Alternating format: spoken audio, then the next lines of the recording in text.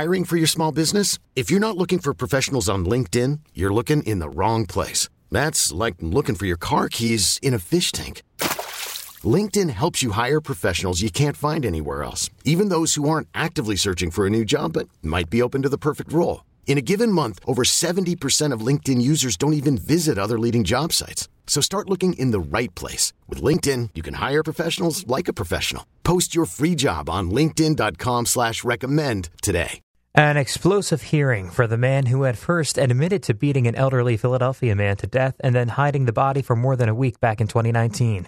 Crime and Justice reporter Kristen Johanson tells us the defendant also wanted the judge to recuse herself for a highly unusual reason. 33-year-old Michael Ciacci asked Judge Barbara McDermott to remove herself from the case because he said he felt she was more in favor of the victim because the judge is gay and so was the victim. The judge said with that argument that straight judges would have to also recuse themselves from handling any cases involving victims who were straight and then denied the motion. McDermott told Ciacci he could not withdraw his guilty plea of third-degree murder in the death of Robert Durr, who Ciacci lived with and stole money from. 70-year-old Durr, who was lovingly known as Uncle Bob by his family, allowed Ciacci, his brother Andrew, and that brother's girlfriend Vanessa Pina to live in the house on Fillmore Street rent-free. Durr was found dead inside plastic bags inside of a large plastic bin, his body covered 80% in bruises. The Ciacci brothers and Pina were all charged in connection with Durr's death. Michael was charged with murder. His defense attorney said Michael's life was filled with abuse, both verbal and physical, and drugs. He said Michael met Durr at a club and the two got close and eventually moved in together, but their relationship was left unclear. In the end, McDermott sentenced Michael to 25 to 50 years in prison. The other two defendants pleaded guilty to lesser charges. Michael had said he would likely appeal both plea conviction and the sentence. Kristen Johanson, KYW News Radio 103.9 FM.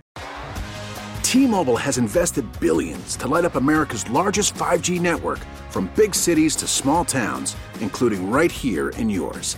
And great coverage is just the beginning. Right now, families and small businesses can save up to 20% versus AT&T and Verizon when they switch. Visit your local T-Mobile store today.